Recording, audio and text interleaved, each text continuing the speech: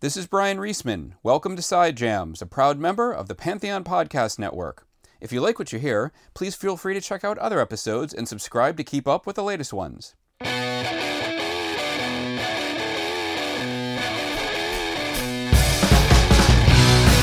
As one of the two lead singers for Visions of Atlantis, Clementine Delaunay provides a soaring and often operatic presence for the group's epic symphonic metal sound.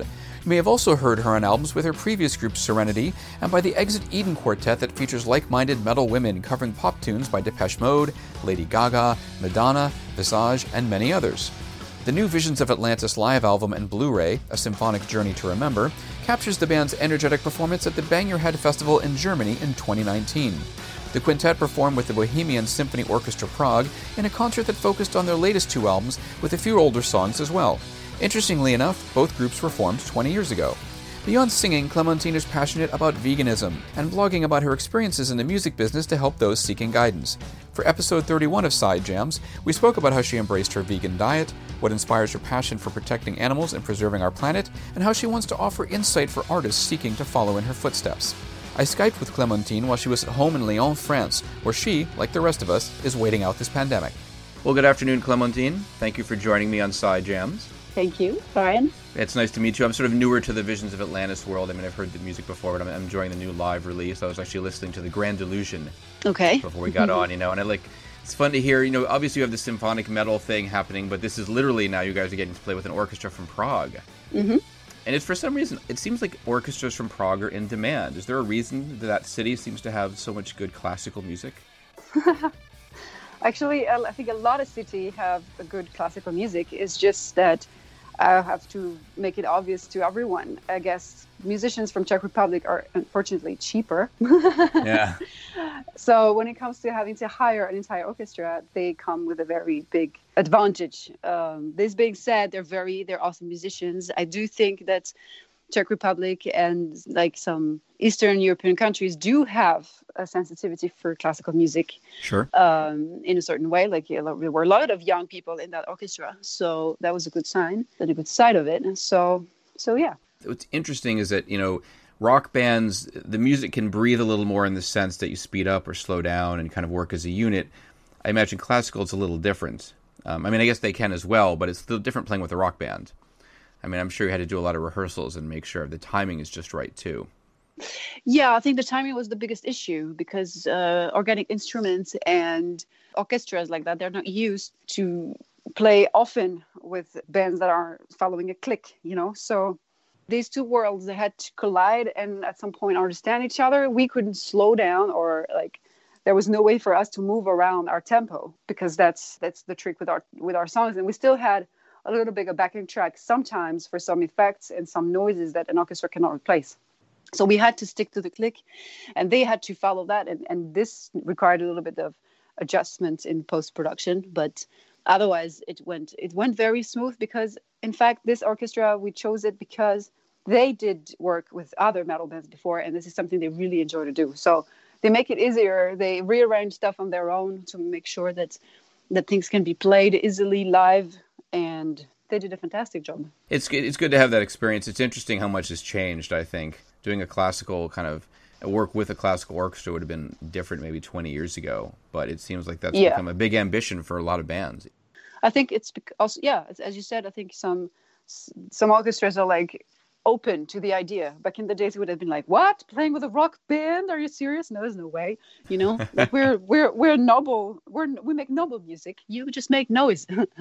So I think now this mentality is sort of dying. Metal has been around for a couple of decades now, so it's more likely that there can be universe to collide. And I think Metallica did a great job here with the S&M, Symphony Metallica. I think they sort of opened up the idea of having thrash and classic music meet, and I think it's great. It's my favorite Metallica album. Yeah, that's cool.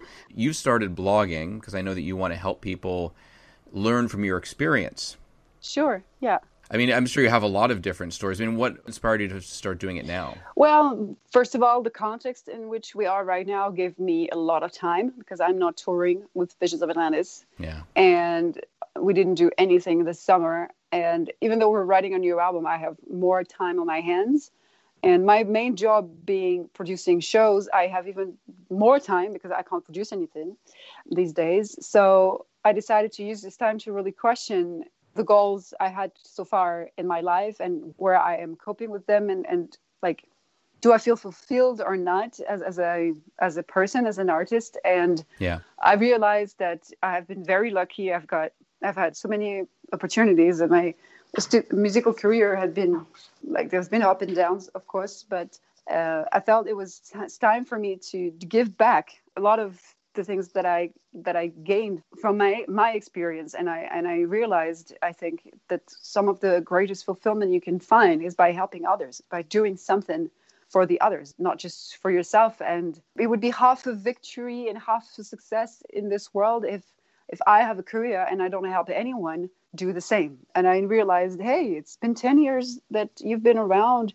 You might have an insight, or you might have an advice, or you might have a quote, or you might have something that you've been through that could help someone else that is exactly in the situation that you had to overcome. And I started to think in that direction, and I realized that, yeah, blogging was maybe the most direct way to reach these people and to try to make a difference, to try to be supporting and helping others, and not just only savoring my own life on my own.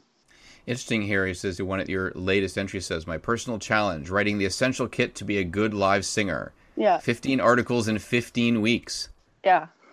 That was my way for me to really get started and to involve the audience into that challenge. That's why I made it public. And also because I think it's a good dynamic, and it gives people some things to look forward to, or to keep pace with. It's like I give a rendezvous every week about a new article. And yeah, I'm excited to get started. I'm excited and nervous and scared at the same time, because, I'm going to obviously get personal. And the more you reveal yourself, the more you talk about yourself, the more you're sure yourself, the more you're a target for those who would like to use this information against you. Or, yeah, it's not quite easy to be vulnerable on the internet these days, but I feel like this is something I have to do. So yeah, there's no turning back. Are there any topics you're particularly excited about writing about? Everything that is towards self-development, because in the end, what does an artist do, and what it takes to be an artist and to be on stage is has a lot to do with the personal relationship you have with yourself. And when I realized that for myself, I became better, thanks to just work on myself and accept myself and love myself. And I think there could be articles about this aspect that could even talk to people who are not musicians themselves, because like being good on stage is the stage actually is just the context. It's about how you show up in your life, how you live your dream, how you decide to chase what brings you so much joy, finding out who you truly are. I think this is just everyone's quest. It can speak to so many people, not just musicians. And I think these are the articles that are going to excite me the most, because we touch the essential reason for why we're on Earth and how we can be happy living in the world we're living in. I've learned this in my own life as far as my writing. It's a continuum. So it's funny that when we're in the midst of creating and doing things, you always push yourself. Mm-hmm. Like, oh, that has to be better. Or I still want to do this. And then you get older and you start to look back on what you've done. You're like, wow, okay, I did this, this, and this. And a lot of times too, yeah, I think it's sort of like the idea of the overnight sensation that I'm working on a movie commentary for the movie Rick Springfield did back in the mid 80s, that movie Hard to Hold. And a lot of people don't realize he came from Australia, and he started like 12, 13 years earlier doing music. Mm. So for a lot of people, he was like this overnight sensation in the early 80s, but that really wasn't true. Mm-hmm. It took many, many years to get to that point, to be up there. And you put in many, many years of hard work singing and performing to get to the point to do this album. It's not like, and I think fans are used to seeing all these things come out. There's so many bands doing things, and they probably just assume it's it's a given that you're going to keep doing all these things, and don't realize the amount of work that goes into it.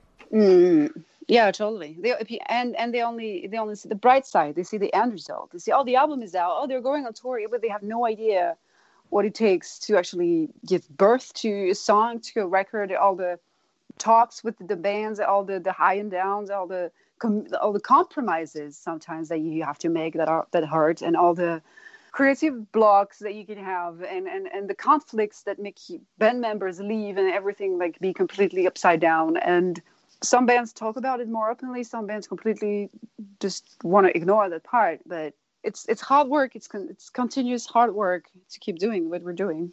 Well, it sounds like you have a lot of conviction. Well, there are things I do believe in. And obviously, you know, we were mentioning before we started about the fact you're a vegan and you're also into animal welfare. Yeah. A big passion of yours. When did that all start? A couple of years ago, I think 5 years ago, I started to stumble upon videos that were like anonymous, not anonymous, like illegal videos, I'd say, of some corporations that would go into the slaughterhouses and the warehouses where the chickens and pigs and cows were raised for meat. And when I realized all the cruelty and the pain and that I was taking part of by buying meat and dairies from the food industry, I decided that's not something I wanted to support anymore. And I didn't want to switch to consuming things only from like small farms and so on, because I thought was just like a smaller part of the problem. I thought, no, let's make a real choice. Let's not support any of this so that I can compensate for people who would just go halfway and just be vegetarian, which is great enough. But so I said, like, let's put all I can on my side that I don't support any of this whatsoever. So I quit meat quite fast. And then a year afterwards, I was complete vegan. What is that like in terms of being vegan and touring in Europe and in the States? What challenges have you faced? Well, I'm lucky enough that this is something that is trending, like to become vegetarian and vegan. So more and more cities have vegan places that open, or restaurants and places that at least start to have vegetarian options. So compared to, I guess, even a decade ago, I'm way luckier.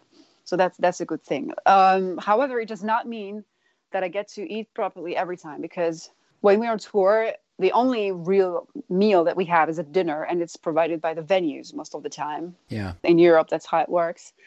And it's up to the people there to take into account our specific diets. And we have a catering writer, in which we say, hey, we love your original food and so on, but there are like 3 or 4 vegans in our rider, like in our band. Can you pay attention that they have proper things to eat? And most of the time it happens that I didn't have a specific thing to eat. I just could eat just the vegetables. And I have to admit that when you only eat a proper meal, one per meal per day, and it's only vegetables, you tend to be very hungry at some point.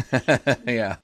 So I always took stuff before the tour, looked for like protein bars while being on tour. I try to have another meal during the day where I could eat more.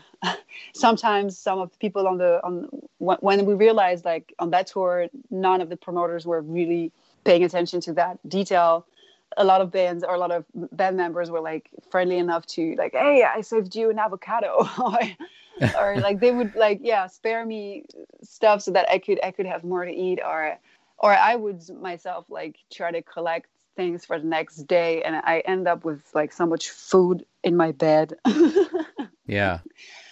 So yeah, it's not as relaxed as when you eat a regular diet, but I think it's getting better and better. And of course, when you're a bigger band, this is way more respected from the promoters because they suddenly care. Yes. So there, at least half of your band then is vegan, is what you're saying. No. Michele, our singer, he likes to not eat meat too much. So sometimes it's like, I go vegetarian too. And our sound engineer is nice enough to say that he's vegan as well, so that we can grow the number of vegans on our rider, so that the promoters can say, oh, it's just one person. No, it's actually more people. But that's cool. But yeah, that's very nice of them. It's tricky, and I think we were talking about it before. You want the approach to promoting veganism to be more friendly.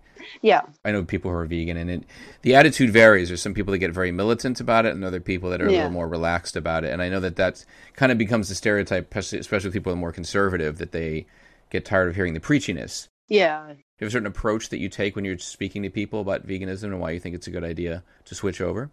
I don't talk about it. I just be. And that's the Hmm. best thing that worked on my side. It's like, I just turned vegan. Like, people know about it, my friends, my bandmates, and so on. Like, I even had my drummer try, like, he's a very meat oriented person, and he tried to become a vegan just because he saw that I could be, and everything was fine, and he had heard that it's better for your health and so on. So he said, like, oh, well, I'll try. I try. And I know that if I would have preached for that, or if I tried to turn people, they would have been completely on a defense mode, because they would feel attacked, like if I would judge them. And I think this is the worst way. When you try to convince someone of something, you don't want to judge them, because if they feel judged, they will never listen to you. So I just was myself. I was just being like I want to show an example. I don't want to convert people. I want people to understand and believe that this is possible, and this is nice, and this is healthy, and this is colorful and still tasty, and all of that. So I share my own food sometimes that I cook on Instagram and all of that, and I talk about just vegan food being good. I'm just saying, like, I'm having a good time. I'm not saying like you guys should turn vegan too, because then you're going to have a good time. No, it's more like, hey, it's nice and it's good.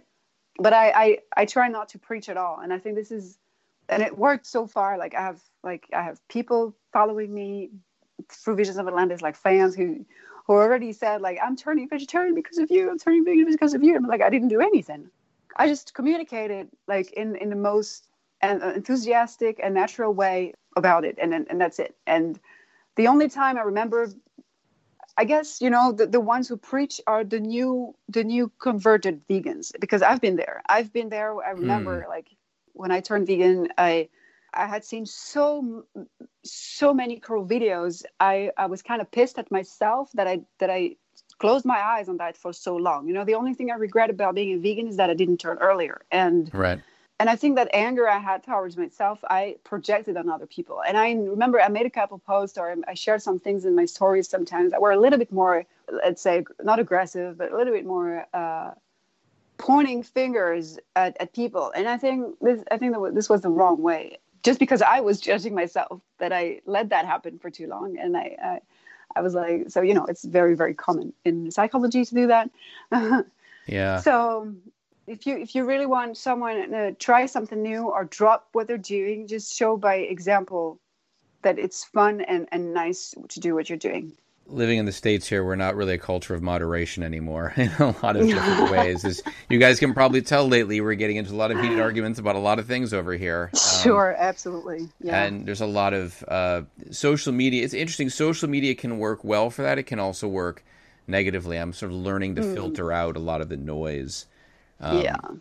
It's true. I sit there and I think, I have certain beliefs about things in life, and I've learned that, being preachy about things up to a certain point doesn't work. It works sometimes you have to call people out on things if they're ignorant or saying something stupid. But there are other times too that people say things, and that they might be saying it out of ignorance, but they're not saying it out of like an angry place, or they just don't know. And I guess it's finding the balance of understanding, because I even see that even on my Facebook page, or like people are sort of on the same side, quote unquote, but they immediately misinterpret something that somebody says. Yeah. And I have to sit there and look and go, well, you got to really see how somebody worded something and not just immediately react.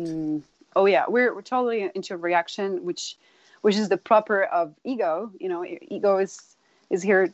It's not exactly who we are, but it's the one that reacts. It's the one that is feeding on all our insecurities and our past experiences and our wrong beliefs and our judgment. And we don't connect with people from our ego. We just bump into someone else's ego. And this is how we just fight on the internet, and no one listens to the other, and it just leads nowhere. And I regret that internet is so much about that energy instead of people trying to actually exactly understand what the other meant.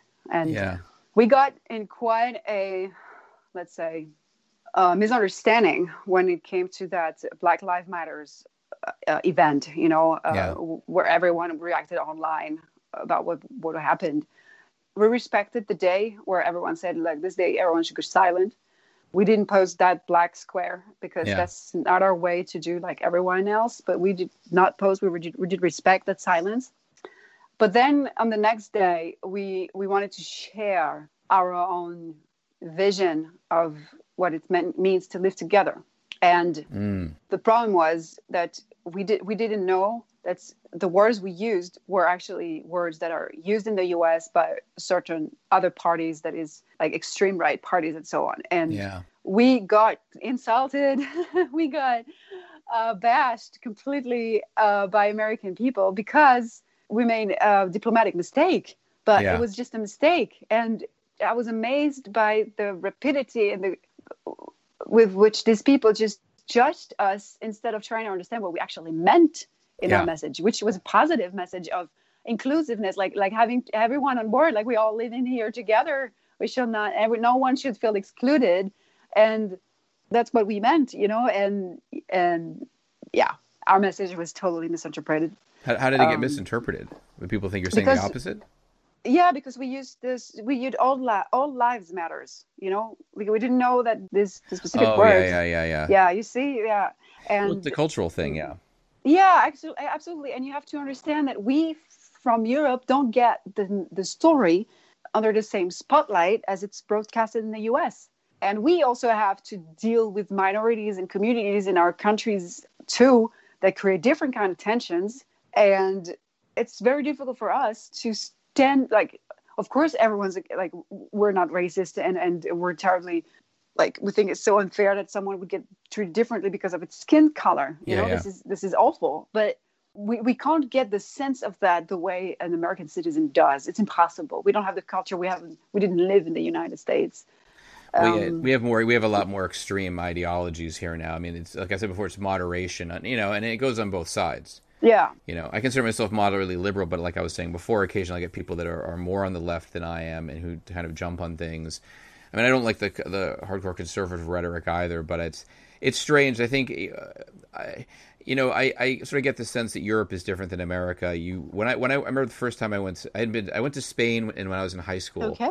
And then then it finally didn't get back to Europe until like 99 when I was sent on a junket to Copenhagen. Okay. And I was watching the news there, and they're talking about the break between Timor and East Timor. Those countries wouldn't make the news in America. Like there were things that were being reported on in the news in Europe that just weren't being touched on in America. In America, the problem we have over here, I think we're kind of in a bubble. So it's very much it's centered on us. And that's the problem is, we need to sort of see the rest of the world. I mean, what's going on right now with the pandemic is terrible. But I remind myself every day that I still, even though there are a lot of problems over here, that I'm in a better place than people in a lot poorer countries. Yeah. I'm still managing to survive and work in a career in a profession that's already difficult as it is. I don't know. I could go on and on about it. But yeah, I see that, I wish more people would travel. Yeah. Period. I know there's people in Europe that probably don't travel. There are people in America that don't travel. And it's good to see other parts of the world. Yeah. Which you've gotten to do. Well, hopefully, at least I'd love to travel as a real traveler, because when you're touring, it's you're not really traveling. It's every day is a new city. In the US, it's like every 2 days is a new state, which is completely different from the state before. Yeah. So hopefully, I get to travel again and come back play in the US, because we were on a US tour when this entire crisis hit your country, and we had to go back before we were done with our shows, and that was a huge bummer. Yeah. So we hope for this to sort of settle, but the signals are that it won't get better before at least fall next year, if not 2022. I was thinking too, getting back to your veganism and touring. I mean, you like to cook. Yeah. Does that help on the road if you can't find the right cuisine? I mean, is there how much are you able to cook on tour? Not at all. Because we live in a tour bus that doesn't have a kitchen. We have a fridge, but there is no stove. There is nothing. So no, you don't get to cook on tour, unfortunately. When we'll have the financial thing, I'll have a cook with us, because some bands do that. They have their own cook on tour. Yeah. Which I think is awesome. But I mean, this is luxury, of course. But so no, I don't get the chance to cook on tour. But when I'm home, I enjoy that, especially when I can cook for other people, because this is one of my ways to treat others and to show my affection. because food is very important to me, and Yeah. and for a lot of other people, and especially French people, So, Oh, yeah. What are your favorite things to cook? oh, I don't have a favorite. I love to get creative, to work around different textures and savors, and trying to step out of my comfort zone and mixing different influences from Thai and Asian cuisine with some more French approach. It's like a fusion thing. Yeah. I like to bake too. It's always a challenge to turn regular cakes into vegan ones, but it's Really? yeah. How so? Because in order for a cake to hold itself up, you generally use eggs, and of course in the vegan cooking you don't.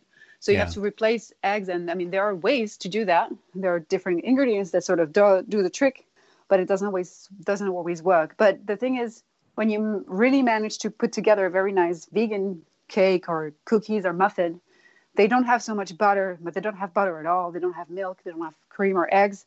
So they're lighter, which means that you can just eat more of them. And this is just beautiful. Yeah, I remember I was in Chicago a few years ago, and I was meeting with some people some of them were vegan, so we went to it was like a diner basically that had a vegan approach. Nice. And I remember having the vegan chocolate cake, and it was great. Oh, yeah. Are you saying because it's lighter, then is it less caloric? Oh, yeah. Yeah, totally. You're telling me I can eat more chocolate? Yeah. Oh, that's a good thing. Is there any dish that you made recently that was challenging for you? I made my first layer cake for a birthday party for one of my best friends on Sunday. So it was a pumpkin-based cake that I decided to make it like I made two of these, and then I had to make a chocolate like ganache in the middle, and then icing the cake in a way that is vegan as well. I bought special material for that, and I was my first one, and it worked pretty fine. Of course, you always make some little mistakes every first time you try a new recipe, but the final was always good. They liked it, so I guess I'm gonna do more layer cakes in the future. That's cool. Are there any regular dishes like for lunch or dinner? Anything that you tried recently that was interesting or challenging? Let me think. And you mentioned Thai cuisine. I love Thai food. Yeah, I love to make my own seitan. I don't know if you know seitan. It's gluten based, so that's absolutely not gluten free friendly. It is pure gluten, so I don't recommend to eat too much of that. But making your own gluten and spicing it up yourself and baking it it's very nice. It's very nice. You can fake meat with this in a very nice way. Right. And what's the difference between seitan and tofu? Tofu is based on soy. The main ingredient is soy. Seitan, the main ingredient is gluten. Okay. So it's totally different origin. It's great to mix, actually. It's not cool to only eat soy-based products. It's not cool to eat too much seitan because it's obviously gluten, and this is proven not to be the healthiest thing if you eat too much of it. But it's like in any regular diet. Like you don't want to eat red meat every day, Yeah. Well, it's interesting. My mother has a gluten sensitivity. Yeah. And we went to Spain 5 years ago, and you don't have GMOs over there. You don't have Monsanto, so she could eat whatever she wanted. Nice. And it didn't affect her. She had cakes, she had cookies, and bread. And then she come back to the States, and she can only do a little bit of that at a time. The food over there is even the meat over in Europe is different. We just don't. You guys don't have all of the additives, and I don't think they have the processed foods in Europe that they have here. I think the worst example of processed industrial food is unfortunately in the United States, indeed. Yeah. Like the large, huge industrial farming thing.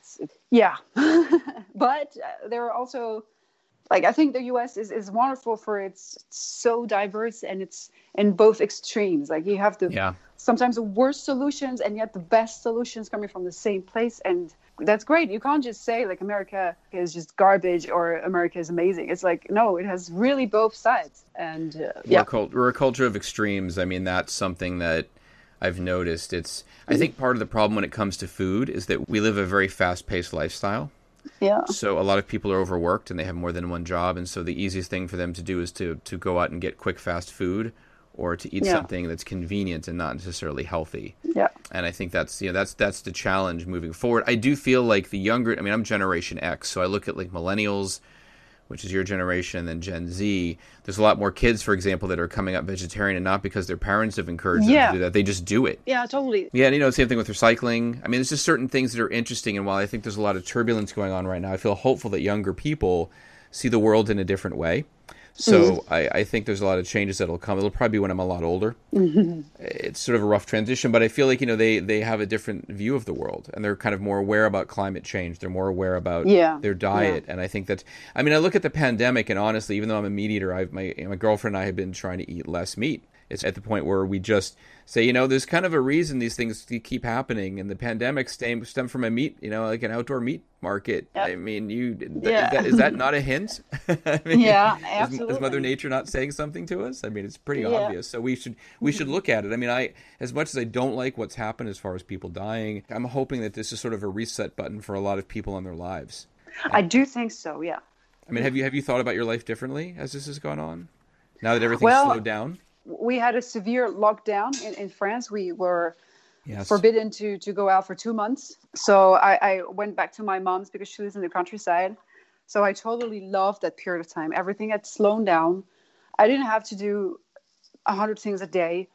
I could really take my time, and that's the reason why I came up with the idea of blogging and getting into it, is because I had the time to think of the meaning my life had and how happy I was. When you're caught into your daily work and as you said, rhythm, you don't have the time to, nor the space in your head to think about all that sometimes. And I totally loved the period of time. I even doubled it. I stayed there 2 months more, because even though the lockdown was over, all the bars and the restaurants remained closed for a while. And I was like, there's no point for me to go back in my little apartment in Lyon and have all these advantages of the city without its own advantages, which is the nightlife and going out with friends. If this is forbidden, then I don't want to come back. So I myself realized how important it was to live close to the nature. I know that I'm not going to stay in where I live now for another very long period of time, because I miss just living by the nature, opening up your door and being outside and it's still at your place, having some green around you, being able to connect with where we come from. And I guess, this revealed itself as a real priority to me, to live closer to nature for sure. And to be sure that I do more of what I love, and I don't completely dive into another work rhythm that doesn't make sense or doesn't bring me joy even on a daily basis. But it's sometimes easier to know than to apply, because your life is catching up, very fast too. So I've been working a lot, and I thought everyone's like, "Oh, I'm catching up on my binging and my reading." I'm like, I'm not. Because I feel fortunate that I'm still able to work and do stuff. I think there are some people that are rethinking, their lives, and it's going to be interesting to see when people have to go back and spend money they weren't spending before, or have to deal with things they didn't have to, what they're going to think about that. Maybe things that were responsibilities or things they had to do that they're not doing right now. We live in a very fast-paced world. I don't know how Europe compares with America these days, but it's good to slow down a little bit. It's sad that it had to happen this way.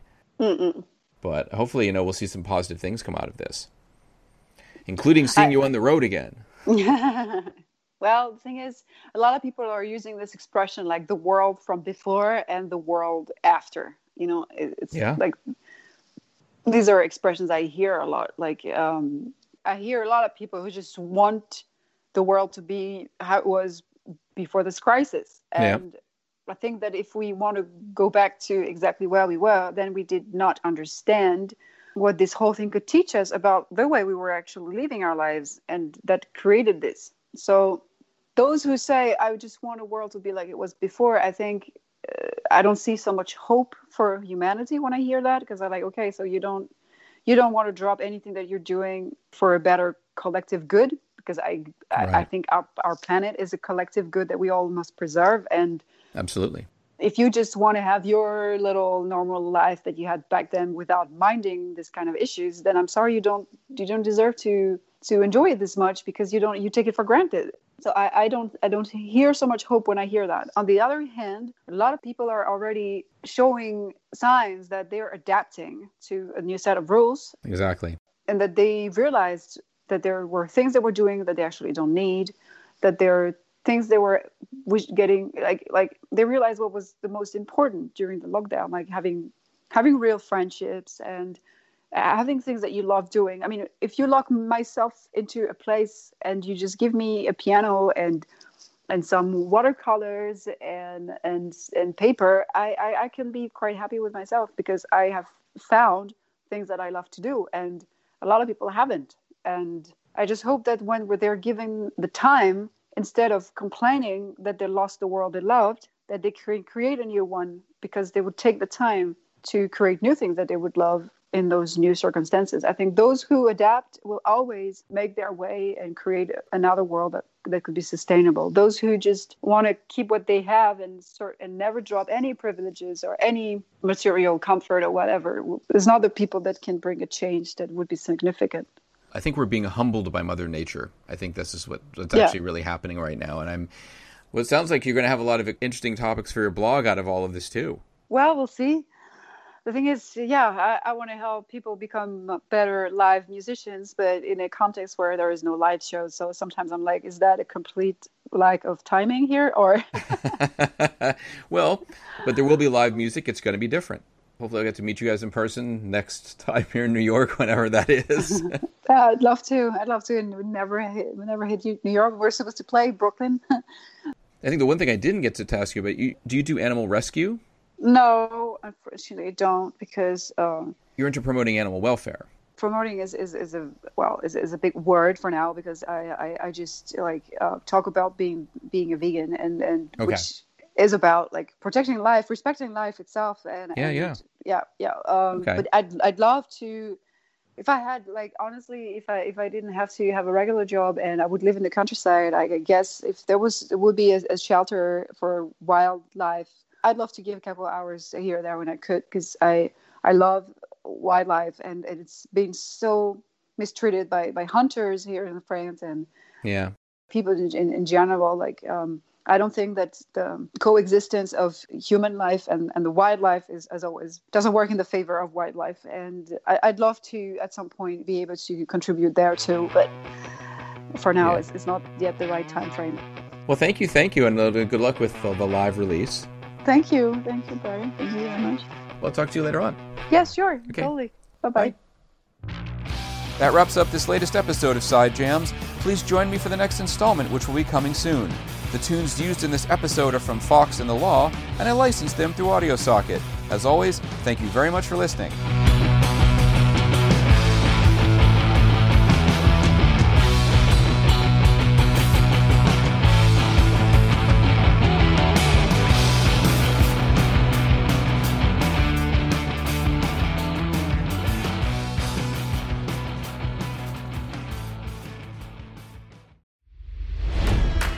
It's NFL draft season, and that means it's time to start thinking about fantasy football. FantasyPoints.com features industry-leading experts and prognosticators using proprietary hand-charted data to help you score more fantasy points. FantasyPoints.com is the place to go for whatever kind of fantasy football you play. Whether you play fantasy football, daily fantasy sports, or do a little bit of everything, Fantasy Points has the meticulously researched content to guide you to victory.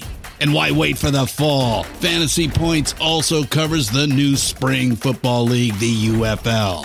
Join the guru, John Hansen, Scott Barrett, Joe Dolan, and other massive names in the fantasy football universe with an exclusive offer. Use code Pantheon for 15% off any Fantasy Points package, including the all-in package, with access to every article, tool, and data nugget that Fantasy Points has to offer. That's FantasyPoints.com and code Pantheon for 15% off at Fantasy Points. FantasyPoints.com, code Pantheon. Score more fantasy points.